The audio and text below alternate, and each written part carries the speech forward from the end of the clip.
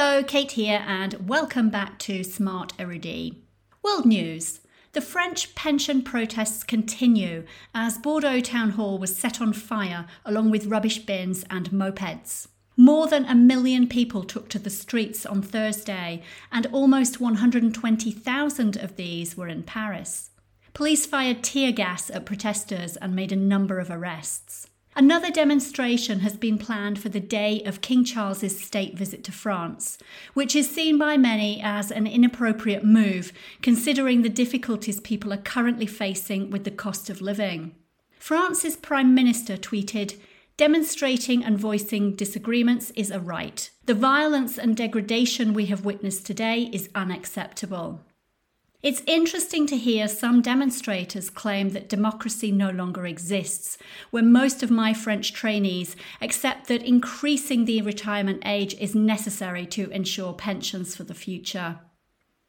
Business news now, and stock markets around the world have bounced back following the collapse of Silicon Valley Bank. Federal investigations have begun in the US as to why the $200 billion tech lender went bust, but experts currently believe there are 3 main reasons. The first is the rollbacks made by Trump that undid some of the previously imposed credit limits. Secondly, for some of 2022, there was no chief risk officer at SVB, suggesting management was hiding the risks it was taking. And the third is the sharp rise in interest rates and inflation we saw last year. This collapse had a knock-on effect on Credit Suisse, which was bought by rival and fellow Swiss bank UBS in a rescue deal worth over $3 billion. The takeover was forced through by the Swiss government to prevent a wider banking crisis and has had a huge impact on the Swiss reputation for reliability. Goldman Sachs has reduced 2023 growth forecasts for the UK and Eurozone to 0%, as although the banking systems look resilient, banks will be more cautious about lending money. Entertainment. And by now you will have heard of ChatGPT, OpenAI's artificial intelligence chatbot. This state-of-the-art technology can do anything from passing legal exams, writing articles and songs, to coding websites. It can generate human-like text and translate languages in a more natural way than other language applications on the market, although it isn't without its flaws. Apparently, it has a limited knowledge of recent events, 2021 onwards, and it can also generate false information, misunderstand what is being asked, and confuse more complex requests. There's also the ethical debate, as it can pick up on the internet's biases and stereotypes. If you ask it to write an essay or report, you need to be careful of plagiarism, and of course losing your writing skills and ability to think for yourself. Microsoft has already invested $1 billion in OpenAI and is looking to incorporate ChatGPT into its search engine Bing. This week, a bug has leaked conversations, allowing users to see others' conversations appear in their social media histories. This glitch suggests that OpenAI has access to user chats, and many people are concerned about privacy on the platform.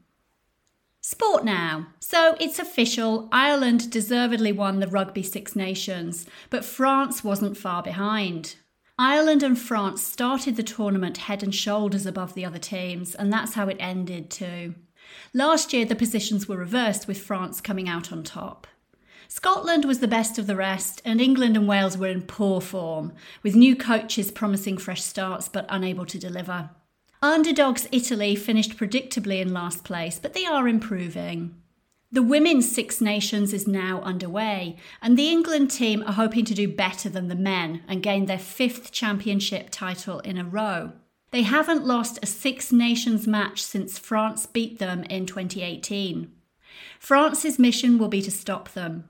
Will they succeed? Watch this space.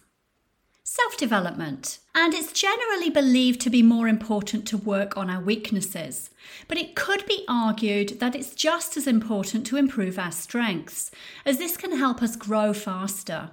Focusing only on our weaknesses can make us lose perspective and self-esteem, whereas people who believe that their talents can be developed often achieve more because they put more energy into learning and they're usually happier, less stressed, and more confident. So how can we do this? The first step is to identify your strengths. This can be tricky, so take some time to do it.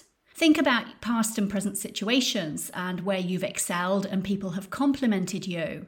Write a list of your accomplishments. What are you most proud of? If you're struggling, you can also ask other people what they think. What makes you feel successful? What activities are you drawn to?